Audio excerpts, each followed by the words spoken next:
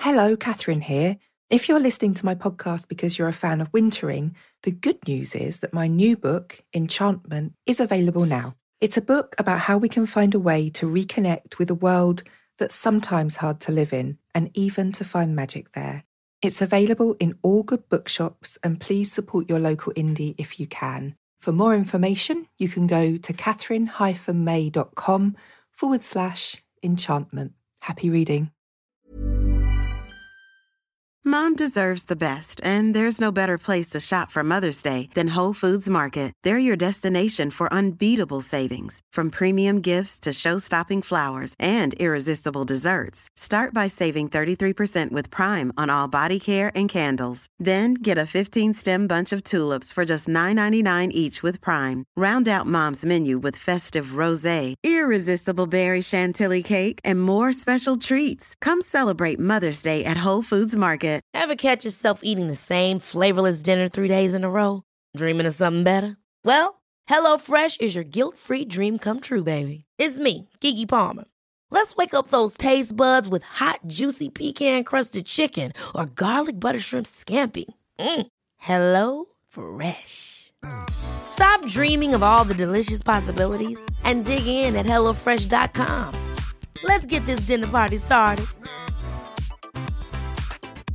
Cool fact, a crocodile can't stick out its tongue. Also, you can get health insurance for a month or just under a year in some states. United Healthcare short-term insurance plans, underwritten by Golden Rule Insurance Company, offer flexible, budget-friendly coverage for you. Learn more at uh1.com.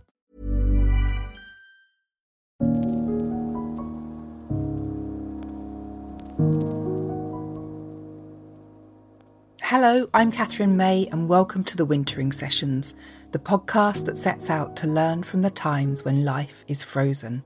This week, I'm talking to Zeba Talkhani, the writer whose memoir, My Past is a Foreign Country, takes us through the journey to become a Muslim feminist. Growing up as an Indian Muslim in socially repressive Saudi Arabia, Zeba learned her feminism young, unable to stop questioning the restrictions on her thoughts and personal freedoms. But after writing a memoir of her experiences, she encountered a backlash that she could never have expected.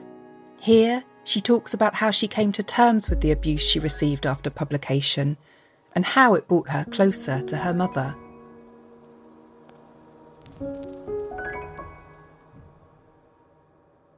So Zeba, thank you so much for talking to me today. I'm so excited to have you on the podcast. I have been reading The Past is a Foreign Country, your brilliant memoir, about growing up in, I think it's fair to say, the kind of patriarchal environment of Muslim life in, first of all, India and then Saudi Arabia. Can you just outline a little bit about the book for me, please? Yes, of course.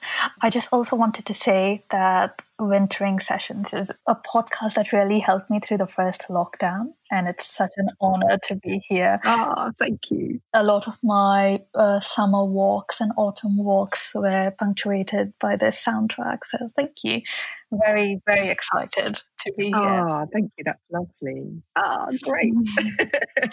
And thank you for that introduction. Yes, so My Past is a Foreign Country is my first book. It's a memoir, and I was very interested in exploring patriarchal structures in different parts of the world, and I've been so privileged and lucky to live in India. I'm Indian, and to grow up in Saudi Arabia, and to be also studying in Germany and the UK. And I felt in the beginning of my years, I felt like, oh, the patriarchy is a problem in the Middle East and Asia, but not in the West. And I always idealized the West. Ho, ho, ho. Yes.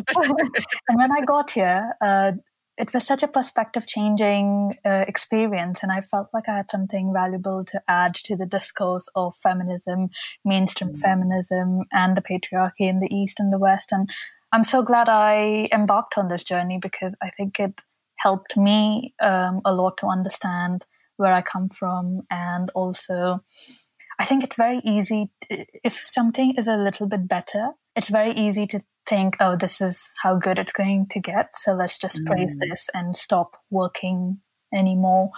But I think that perspective's really helping for me to keep fighting for what I believe in and to not get complacent. Yeah, I think that's so interesting. And I mean, I feel like there's this really easy get out that we often have in the West, which is to look to other cultures and say, oh, well, look how forward we are in terms of feminism compared to those places. And actually that completely misunderstands the complexity of the relationships that we're, blithely kind of suggesting are bad, where, we're the good guys or whatever. But also it totally misses the way that patriarchy works in our own country and in our own cultures. And it gives a lot of people a big get out clause, I think.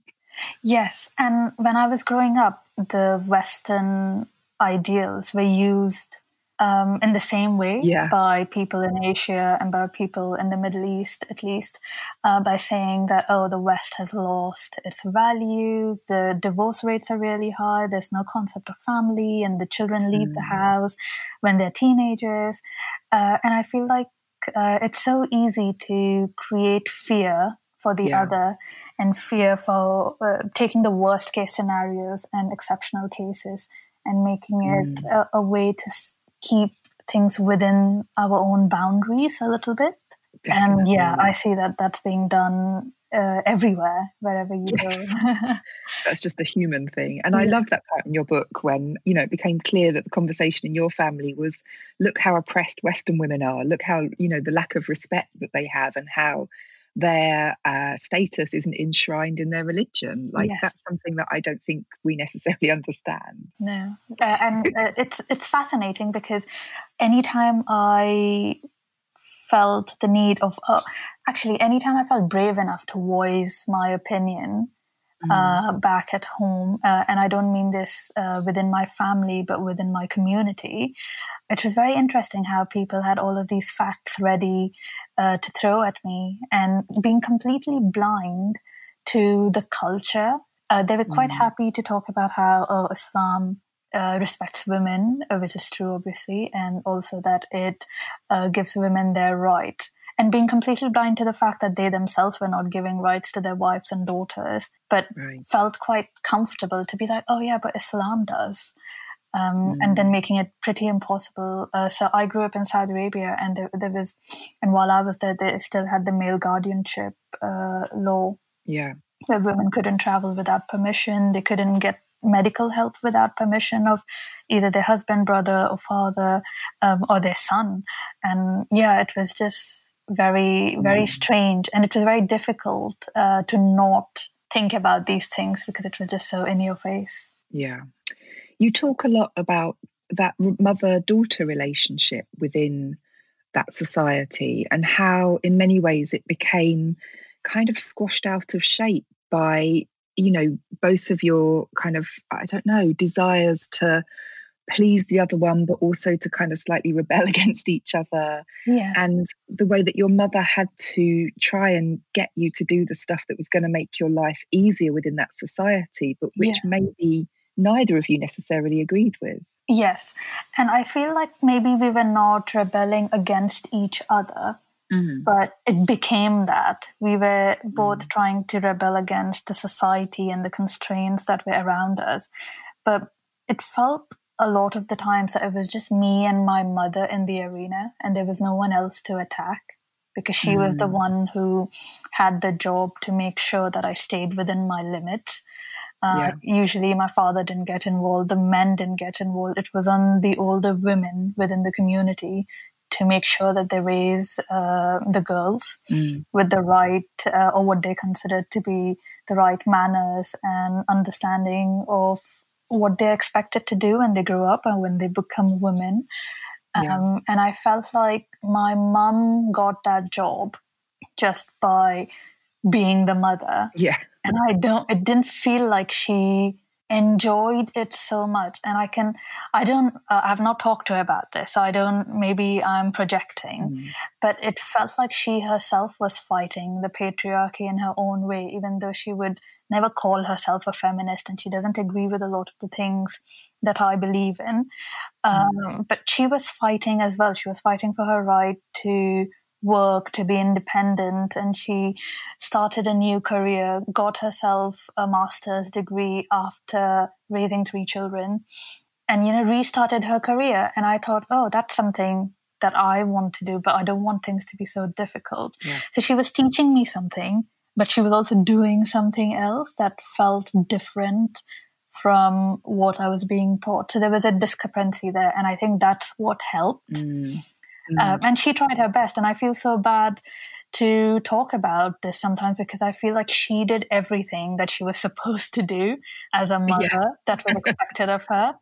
And just by her being a very strong woman, I felt, oh, I don't have to do this. I have other options. Yeah, so she paved the way. Yeah. And marriage was a big part of that kind of obligation on your part, really, I think. And on her part was to make sure you found a husband and a suitable one, and that you looked suitable for marriage.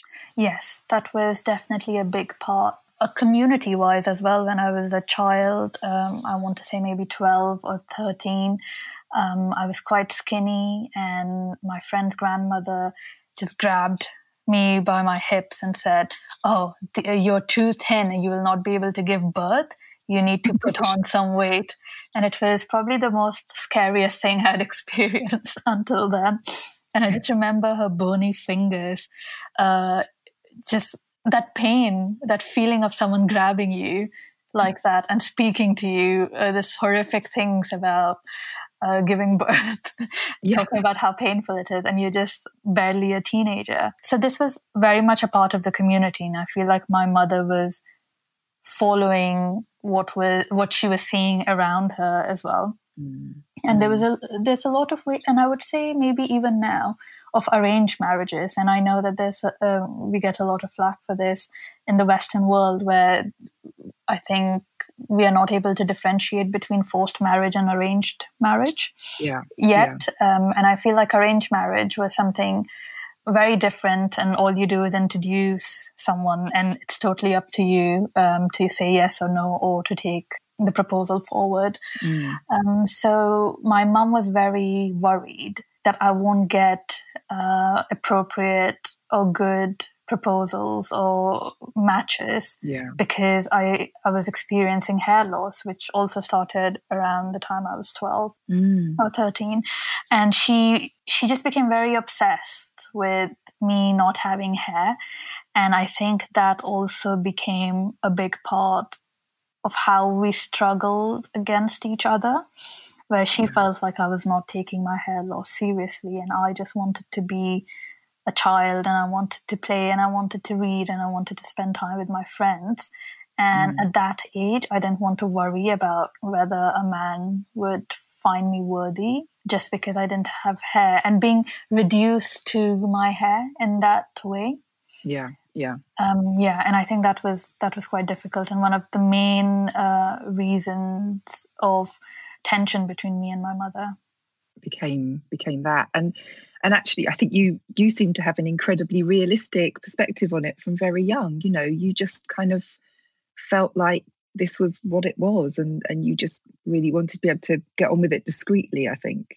Yes, I wanted approval, I think, but not in the negative way. I just wanted to feel like I was enough, and I was not getting that from anywhere. I was not getting it at home, which feels quite painful to say because I grew up in a very loving home, and it was just that my family was worried about my future, and because from their own experiences, they knew how difficult it was if you don't find a good husband. And I think I was thinking that there are other options in life than marriage, which is an idea that is so foreign to people in my community at that time, at least, or my elders. Yeah. And I feel sorry for them because I feel like I was able to tell myself, it's okay, I like my company. I was very young then as well. You were comfortable with that, Yes. Yeah. And I thought, okay, you know what, there are books and there are people who can see me for me. And I can live my life and it won't be the end of the world. And there were women in my family, very few. In fact, from my father's side of the family, I don't know any single women when I was growing up who were in the marriageable age bracket and had not been married. And there was just my mum's aunt who lived with my mum's family when my mother was growing up. there was always this idea around her that, it's so sad that she doesn't have her own family. But she seemed really happy, and I loved spending time with her, and she was very good with children, and she was very independent. She had her own job. Yeah. And you kind of admired that. Yeah. Yes. And I thought, this is great. And how lovely to be able to lead that life as well. But everyone around her was like, that's so sad. But she was fine. Yeah, she was living her best life. Exactly. And I think seeing that really helped as well in my mind. Yeah, absolutely. And I think one of the things that your book really brought home for me is how women are so extensively judged on their beauty at so many different points in their life, like right from childhood. And this idea of prettiness is held against us. And it's totally beyond our control. Yes. And yet we can't escape that endless judgment, as if that's the only thing that matters about us. Yes, and I felt that it was the first and only thing that people cared about. And I've written this in the book as well.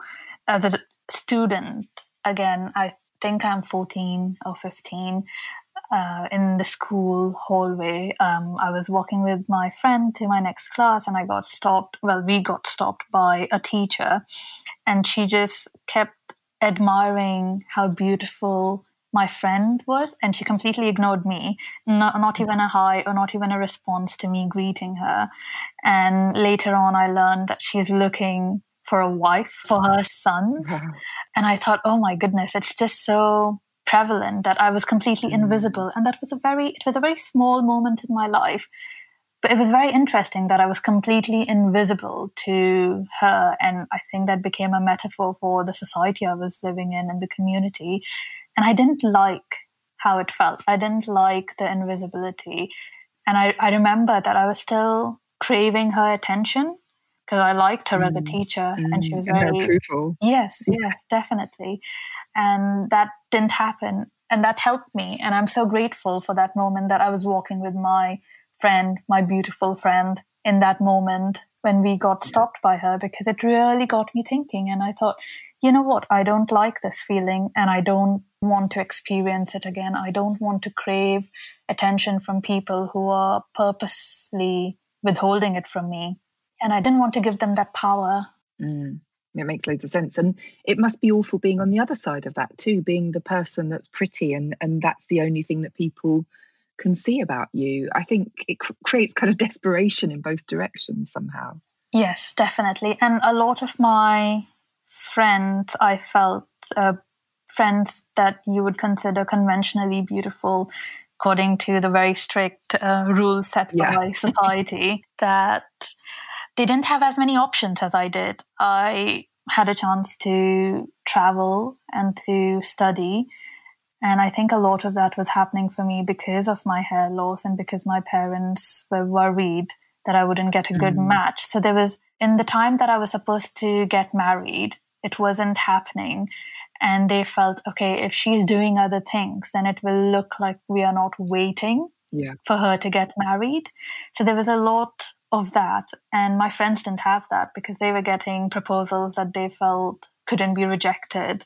And there was a lot of emotional blackmailing, I would say, from their parents as well. And also being scolded, where I remember once one of my friends got this proposal which she was not happy with, and her mother just told her, oh, you think you're too pretty and you think a prince is going to come for you. So I feel like they couldn't even hold on to that beauty because it was weaponized against them very quickly within seconds. Yeah, even that wasn't enough. No, yeah. So you did, I mean, the opportunities you had were extraordinary, really. So first of all, studying alone in India and then moving to Germany to study. Yeah. And then eventually to the UK. Yeah. And I loved your account of this sudden influx of learning that you undertook once you had your independence, just reading every book that you could get hold of. And I mean, it must have been a wonderful time. It was the best.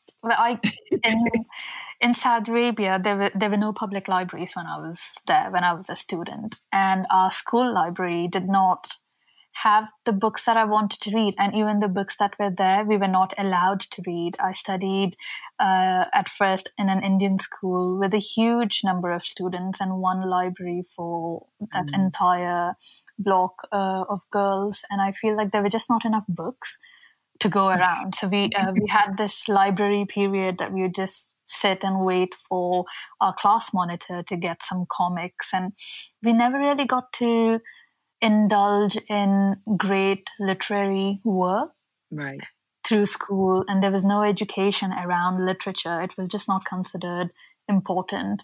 And I still remember the first time I read The Secret Garden. I was a teenager, and I remember thinking, oh my goodness, this is a whole different life. We were on holiday. We had gone to a hill station in Saudi Arabia, I think 7 hours away by road. So it was a road trip with my family, with my parents and my siblings. And I don't remember anything from that holiday except the book.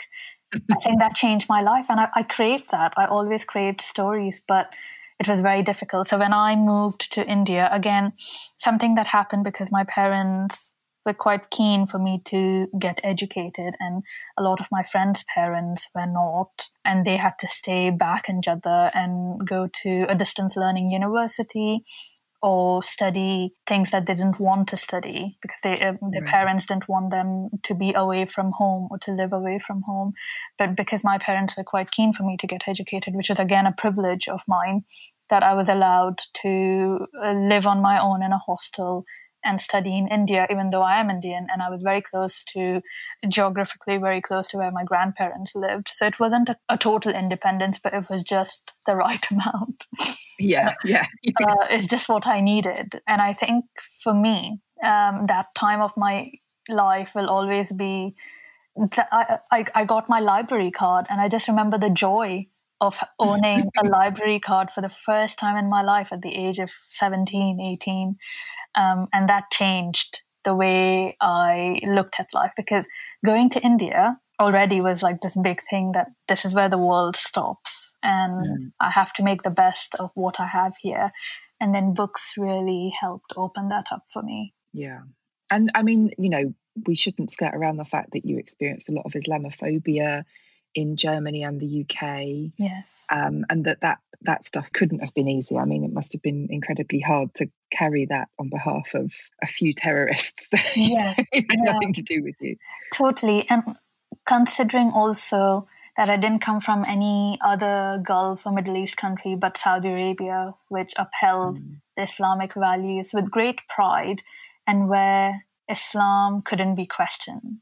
And I think it's by law, you can't question the religion. I believe, I don't know this for sure, but that's definitely how it felt. So I was so safe in the knowledge of Islam that I had never experienced anyone questioning it or questioning things about it that could lead or a faction of the religion either, or the extremist side of it in such a way. So that was shocking in itself. And it started very lightly in India, I think. Things were a lot better then than they are now. Things have been quite difficult the last few years, specifically for Indian Muslims and for Muslims in the country. And I feel like I started becoming aware of it. And it helped me. It was not a good experience, but I'm so grateful for it because it really helped push me to learn more about the religion and to allow more rational and outside voices into my space. Yeah. Because before that, I was just like, it was blind faith, I can say. I was told to believe, so I believed. And I think this kind of questioning helped me really embrace Islam and my identity as a Muslim woman. So I'm very grateful for it, really. A kind of training ground almost. Yes. Yeah. And I suppose it got to the point where you found it very hard to imagine going back into those more kind of restrictive, societies that you grew up in. Yeah, I used to have these nightmares when I was a teenager and living in Saudi Arabia in which I was trying to run away. Again, I had quite a loving family. There was no reason for me to want to run away. But the nightmares were me trying to run away and then just getting caught by the government and the police, and there was no way out for me. So I think I was very aware of the lack of agency, and I didn't quite like the idea. I understood that I was a child, I was a minor, and my parents had that right over me, and that made sense to me. But I didn't understand why they would have that right over me till I got married, while I became an adult. And I just wanted to experience that freedom of making choices that a lot of the heroines in my books were being able to do. So I feel like even while I was in Saudi Arabia, I knew that I didn't want to be there. Yeah. And I think going to India just really made that possible. I remember, I think it was just a year after I had left home. And my dad just said in passing, we were in the car, and he just said, oh, like after you study, you can come back home. And I just said it out loud, and I can't believe I said it now. But also then I just said, oh, I'm never coming back home. Just blurted. Yes. I was like, oh, you're crazy to think I'm coming back home. I'm never coming back home. And I remember the hurt on his face. Yeah. Where he had created this very safe environment for me and for my siblings. And I was kind of kicking that away and being like, this is not good enough for me. Yeah. And that happens, I think, in so many families, when someone stretches their wings out and flies into a different life. Yeah. And it's so hard for families to accept that the life that they made isn't good enough, isn't the one that children want. Yeah. We'll be back with more from Zeba in a moment, but first I want to tell you about my online course, Wintering for Writers, which is back online after a successful first run last summer. Wintering for Writers is designed to be a beautiful, reflective process for writers who are currently struggling, as so many are in this pandemic year. If you're feeling blocked or are losing hope, it's packed with videos and thought-provoking texts to help you to rethink your practice, and there's an exclusive workbook to support your reflection. Best of all, you can work at your own pace and in complete privacy as you write yourself back into your creative flow. To find out more, go to catherinemay.com and click on courses, or follow the link in the show notes. And now, back to Zeba Talkhani. So where do you consider, or where do you feel most at home now? I moved to London 2 years ago with my husband. And I feel, when I moved to London, I felt like I finally found my city, my home. Wonderful. What a great place to find your home in. Yes, I feel so lucky, so privileged. My book came out last year, and my parents came here for the book launch. And I remember one afternoon, so they were taking, they usually take afternoon naps. It was very hot. We had a heat wave at the time in June last year. The year before, in 2019. And they were both lying in bed, and I was lying in between them. And they were falling asleep, and I was just very quiet, and I was going to leave the room, and suddenly I said, oh, can you believe that I live in London? And made both of them laugh. And I just thought, I can't get over it, and I'm so grateful, and I can't believe this is my life. And just walking around, I think I'm making the most of being here. And I remember my husband, he grew up in Cheltenham, he's a Chiltonian, and he loves the Southwest. I think that's where he would like to be. And when we first moved to London, he said, we'll work here for a few years and then we'll go back. And I just told him, I'm not going back. Yeah, nope. We can meet on weekends if you want. So there's a train. Yes, exactly. So I can't believe it. I never thought I would find the perfect place. In Germany, I studied in Bremen, which I really loved. I think if I could speak German as fluently as I speak English, then I think that would have been my happy place. I would have never left if language wasn't such a problem.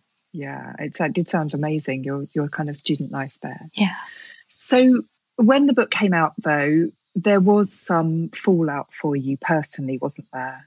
Yes, with some of my family members. And I think it became... So I'm going to go on to describe some of my feelings about it. And I think they're going to sound over-exaggerated or an overreaction to what I actually experienced. But I just wanted to note that that's how strongly I felt it. And in retrospect, I see it wasn't that big a deal. And there were many other better ways of dealing with it and fixing it. But I seemed incapable of that because I was just not prepared for that kind of criticism from my close family. I feel like I had my guard up against strangers and extended family and anyone who has shown any kind of animosity with me. I feel like for that I was prepared. But the fact that this came from really close family members that I looked up to and that I really loved, and I felt like they understood me all of this time up until the book came out. I felt like we were on the same page. So that, I think that was a big misunderstanding as well. So it was a huge, huge shock to me. Right. Yeah, I can imagine. Yeah. And I remember I had a time, I was interviewed by The Times, and I went to the news building, I want to say 3 or 4 days after I became aware of how strongly my family felt against everything that was happening. Right. And I remember after the interview where I was very scared of saying something or saying anything further that would make my family angry or upset with me. And I had this really strong feeling of not wanting to be alive anymore. Wow. It's such a strong reaction for something someone said, but that's how much I cared and how important my family was for my self-worth, but also my identity. I think I saw all of these family members as these strings on a rope, and I was that rope, and all of these people made me and shaped me.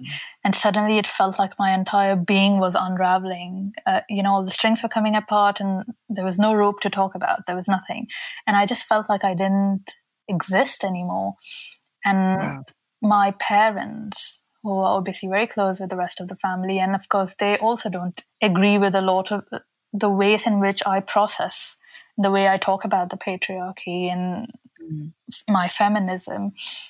And I felt very bad for putting them through it because they've always been very careful. They've always done the right thing. They've always been very kind to the family, never confrontational, and keeping the peace. Yeah. And I think I also felt a lot of shame and regret that I blew all of their life's work away like that without thinking about it. The book itself talks a lot about my parents, but not the family in general.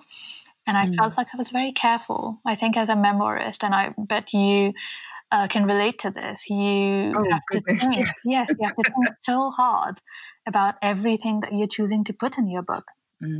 Oh, completely. I mean, you really, and you agonize over it, and you have to kind of own the sense of power almost that being a memoirist gives you. You can, with a few cruel strokes, really harm someone, actually. Exactly. And sometimes that temptation's strong, right? Yeah, it's a very powerful feeling.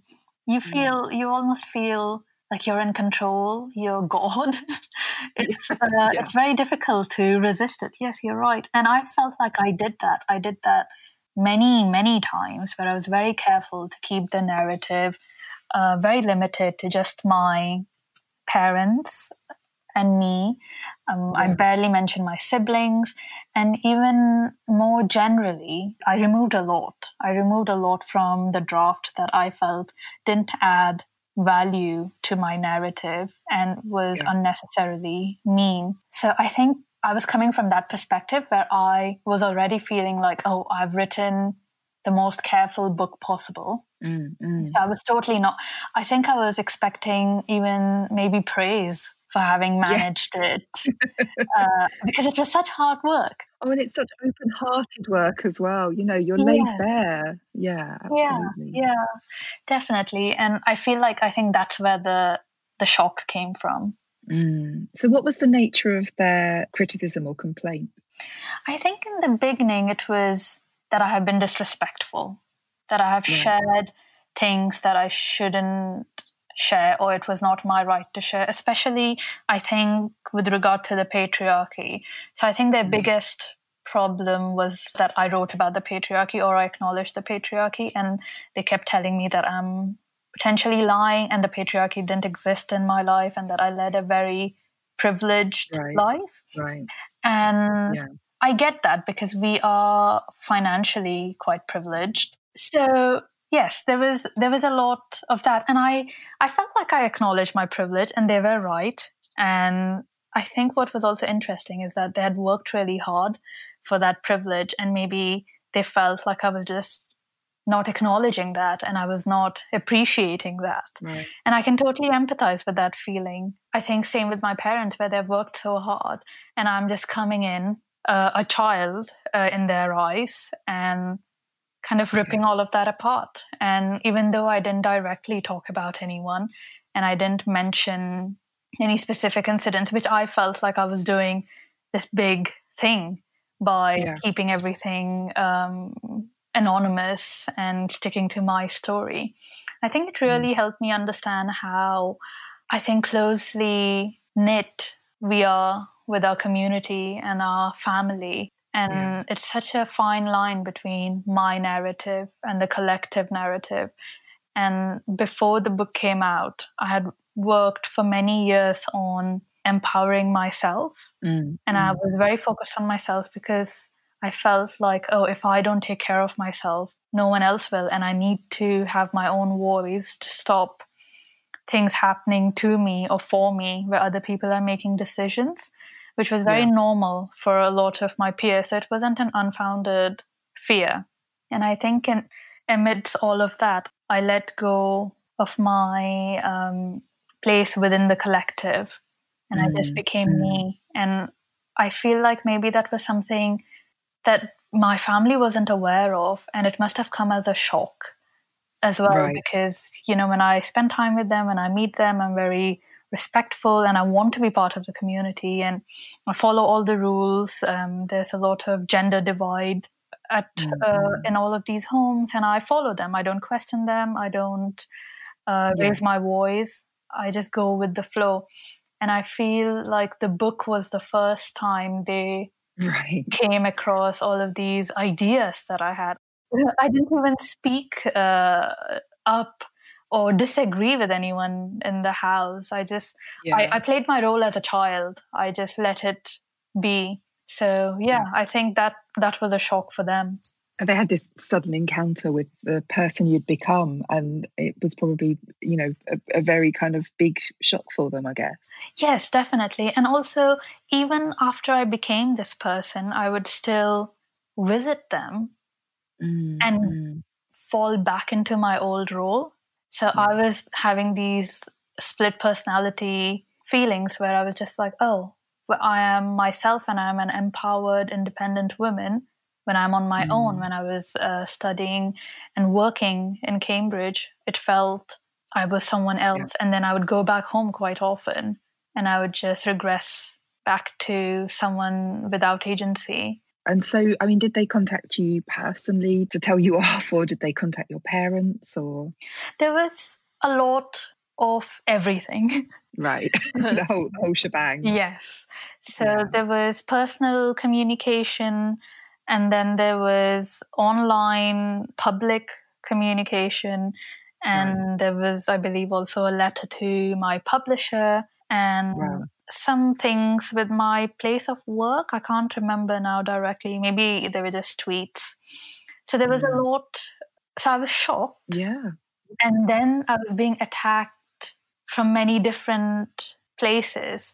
And I feel like the shock just stayed with me because I thought that if someone disagreed with me, we as a family would be able to deal with it or just agree to disagree and move on. So I knew that they wouldn't like everything in my book, but I wasn't expecting that level of disagreement. Yeah. And I feel like, you know, there are lots of things about my family and my community that I don't agree with, but I just live with it. Yes. That you've often kept quiet about. Yeah. So I think I was just expecting the same in return. And that feels silly in retrospect when your ideas have never been questioned. Yeah. It must have been incredibly painful. Yes.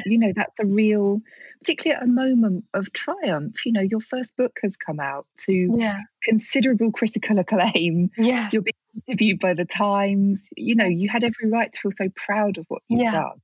And you're not being allowed your joy. No. And all I felt was shame and regret. I remember, you get these author copies, 20, come in a big box. And I was so excited when I opened that box. And after, I wanted to get rid of the books. I didn't want to look at the cover. I couldn't understand why I wrote it or what made me want to do something like this. I was totally questioning everything that I'd worked on all of these years. And I think that was the most difficult bit. I remember my husband put the books away under the bed because I felt like I would just tear them or throw them, or I just could not look at that cover. And I couldn't believe that I'd done something so painful and hurtful. But also, I think in the beginning, I tried to fight it, where I felt, oh, this is my right. I get to talk about my life and my story. And I tweeted how I felt about it. And I think my family got even more upset that I addressed the whole issue publicly. And that really scared me. And then I felt like I had no right. And you do. Yeah. And so how did you come I hope the books are out from under the bed, first of all. Yeah. Yes. But how did you gradually come to terms with that? It took a long, long time. I think the most shocking thing was experiencing suicidal ideations, because that came as such a huge shock. And I just got really scared. So I went back into therapy, which really helped.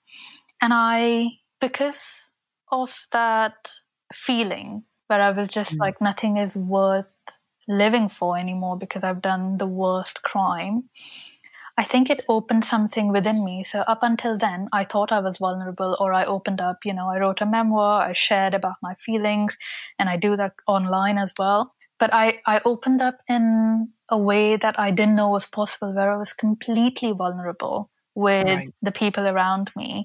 On one of my family members' birthdays, who I was very close to her, and I was missing her. We hadn't spoken in a while. And on her birthday, I was at an event, and while I was talking about my book, I started crying in front of a room full of people. And they were really kind about it. We ended my bit there, and they clapped. They stood up and they clapped, and they just made me feel really supported. And I felt like I was being held by them. And I feel like those kinds of moments helped, because this was something so big that I let myself go completely, which I'd never done before. And I learned what happens when people step in to help you, protect you, and to hold you up together. And I think that really helped. At work, I just joined my new job a couple of weeks before the book came out. So I was already quite nervous and anxious about a new place. And when all of this started, I was very stressed and I couldn't hold my tears. So I had to keep going to the toilet to gather myself. And one of my colleagues noticed that, and she came up to me. We hadn't really spoken much before, and we have become the closest of friends now, because the first time we spoke was me crying and she was trying to make me feel better. And I think before this moment, the idea of me crying in front of a stranger, crying in front of a room full of people, was just unimaginable. I would never, ever let myself do that. That's what I thought. So I think those were some of the things that helped. And also time. Yeah. I think time really, really helps, because I went through a lot of feelings of anger, frustration, the unfairness of the situation, the way I saw it then. And I think with time I was able to empathize and understand how a lot of other people can feel about the book, and how and I hope there is a lot of love. They've seen me grow up. They were there when I was born. So there's some kind of ownership, I think, Right. out of love and affection. And to see that I don't subscribe to a lot of their ideologies, I think that's difficult. I can empathize with that. I think you're showing an extraordinary amount of empathy for people who attacked you and hurt you. But thank you. Did you receive that in return? Please tell me you received that in return. I don't think so. Okay. Yes, I think it's very difficult to talk about it because I used to always think of them as, these are my elders, and if I make a mistake, they will take care of it. They will help me fix it. And I think I imagined that if there was something in particular that they were very upset with, they would let me know and I could see what I could do in the paperback version of the book. That kind of stuff. But I feel like there was no room for communication. There was just a lot of, I think I would say abuse, but I'm using it very carefully and with respect. Kind of heavy judgment, definitely. Yeah.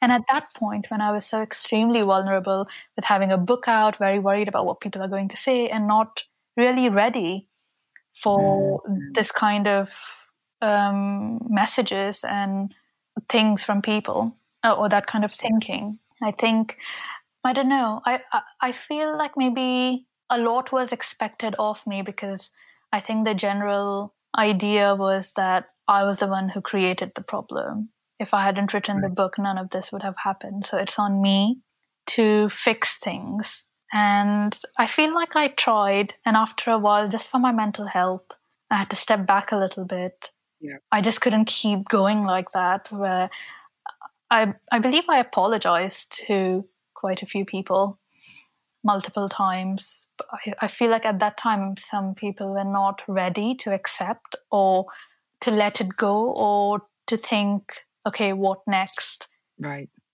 And I felt like I was completely out of the family, that I didn't belong. And that's, ostracism is a hugely painful thing, particularly if you're brought up in a very kind of communitarian society. You know, it's the most painful thing that can happen to you if you feel strongly part of a community. Yeah.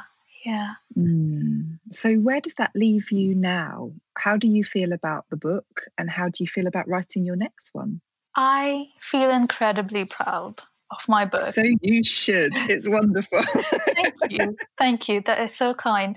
And I feel powerful. I feel, oh my goodness, look at what I have achieved. But I also feel a lot of, I don't want to say pain, but maybe an ache. Yeah.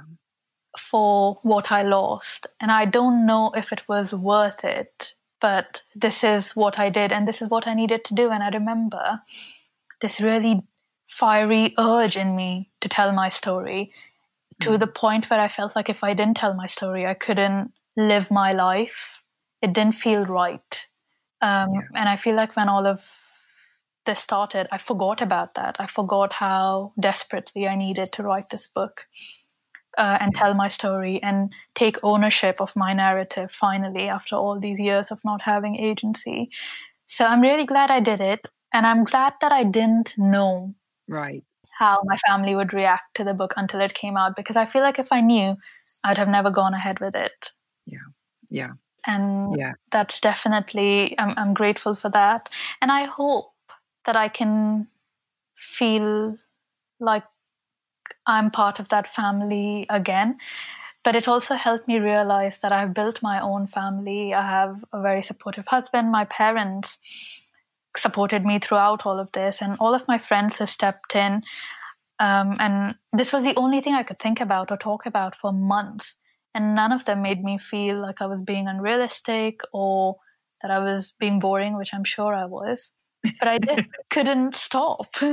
So I felt really held up by them. So I think I feel very grateful that I have people that I can rely on so deeply. And it also helped that finally I got medication, which was something I was very opposed to before. And I felt like, oh no, you have to be very strong. You don't, And this is how I used to feel towards myself. Like, oh no, you've been through worse and you don't need any antidepressants. You'll be okay. You are strong.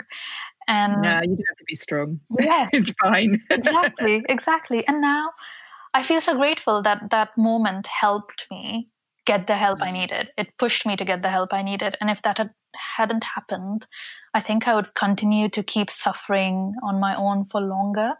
And now I just feel, oh, there's so much support and I can access it. And I'm so grateful and privileged to live in a country that takes these issues seriously. And I think, there's a lot of gratitude. That's an incredible lesson to learn. And it takes so many people so long to learn it, if they ever do, which is that, you can get help and it's okay. Yes. And the world doesn't fall in when you admit to your suffering. Yes. In fact, people step forward and are lovely to you quite often. Not everyone, but, you come to value those people who show you love in those times, I think. Definitely. To answer the second part of your question. Yes, I was just about to jog you on that. Because of everything that had happened, I was not able to write. And in fact, I had decided that I'm never going to write and that it's not worth it. And then when I kept trying, it wasn't happening because I was very scared. Every paragraph that I wrote, I would be like, oh, how would my family see this? What would they think about this? And how would they misunderstand or misinterpret this? And it just became impossible to write. And it's been a year or so of not writing. And I finally started writing again. I'm working on fiction and I'm very excited to explore a lot of the same themes, but through fictional characters where I feel like I can go deeper into the truth. Yeah. And explore it truly in a way that I want to or need to. And it's so exciting where I feel like writing is the way I've decided to spend my time on this planet. Yes. So it's really nice to be able to do that. So I feel like I'm learning to find the joy in my writing rather than worrying about what's going to happen if it gets published.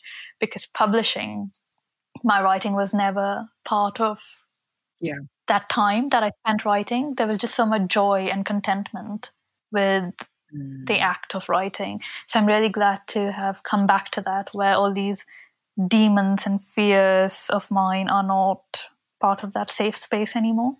I'm so glad that you found your way back to writing. I'm so glad that it didn't put you off forever. Thank you. And I'm sure that actually, you'll come out of this a more robust writer. You've been through those pains of not knowing how to go on, and you've come out the other side, and that's just amazing, I think.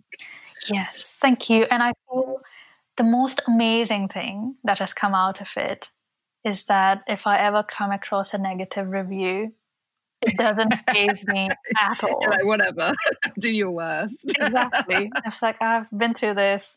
You can't do that. And I think I'm really grateful for that. I think that's something that's going to help me, because I have lots of author friends who I find struggle with that quite a lot, and it throws them off completely for a week, for a month. Oh, you could teach us all a lot about dealing with negative reviews, honestly. That one person on at the bottom of the page on Amazon who was like, no, I didn't like this that much. And oh no, this is a total personal crisis. Yeah, so I'm very, very grateful for that. I feel like I'm saving a lot of time and heartache for the future. Fantastic. Honestly, if you could package that and teach it as a skill, we would all be signing up. Oh, Zeba, thank you so much. It's been amazing to talk to you. I've just loved hearing your story, and I think you tell it with such humanity and good grace. And I'm so glad that there's a happy ending to this too. Thank you so much. And I felt like I learned a lot from your book, Wintering. Thank you for writing it. Thank you for sharing everything you have learned and made it possible for people after you to be able to experience and learn from these moments. Definitely. Thank you. Well, maybe one day we'll all find it a lot easier if we keep sharing information. I hope so. Thank you. Bye.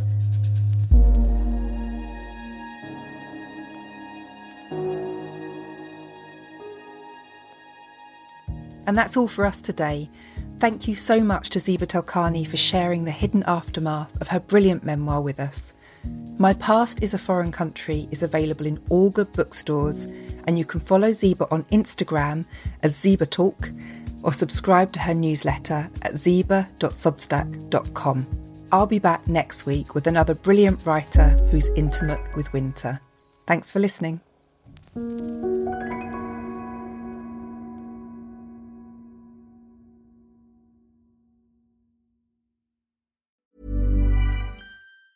Ever catch yourself eating the same flavorless dinner 3 days in a row?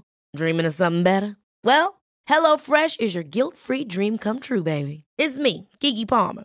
Let's wake up those taste buds with hot, juicy pecan-crusted chicken or garlic butter shrimp scampi. Hello Fresh. Stop dreaming of all the delicious possibilities and dig in at HelloFresh.com. Let's get this dinner party started. This message comes from BOF sponsor eBay. You'll know real when you get it. It'll say eBay Authenticity Guarantee. And you'll feel it. Maybe it's a head-turning handbag, a watch that says it all, jewelry that makes you look like the gem, or sneakers and streetwear so fresh every step feels fly. eBay gets it. So look for the blue check mark next to that thing you love. And be confident that every inch, stitch, sole, and logo is checked by experts. With eBay Authenticity Guarantee, you can trust that feeling of real is always in reach. Ensure your next purchase is the real deal. Visit ebay.com for terms. Planning for your next trip? Elevate your travel style with Quince. Quince has all the jet-setting essentials you'll want for your next getaway, like European linen, premium luggage options, buttery soft Italian leather bags, and so much more. And is all priced at 50 to 80% less than similar brands. Plus, Quince only works with factories that use safe and ethical manufacturing practices. Pack your bags with high-quality essentials you'll be wearing for vacations to come with Quince. Go to quince.com/pack for free shipping and 365-day returns.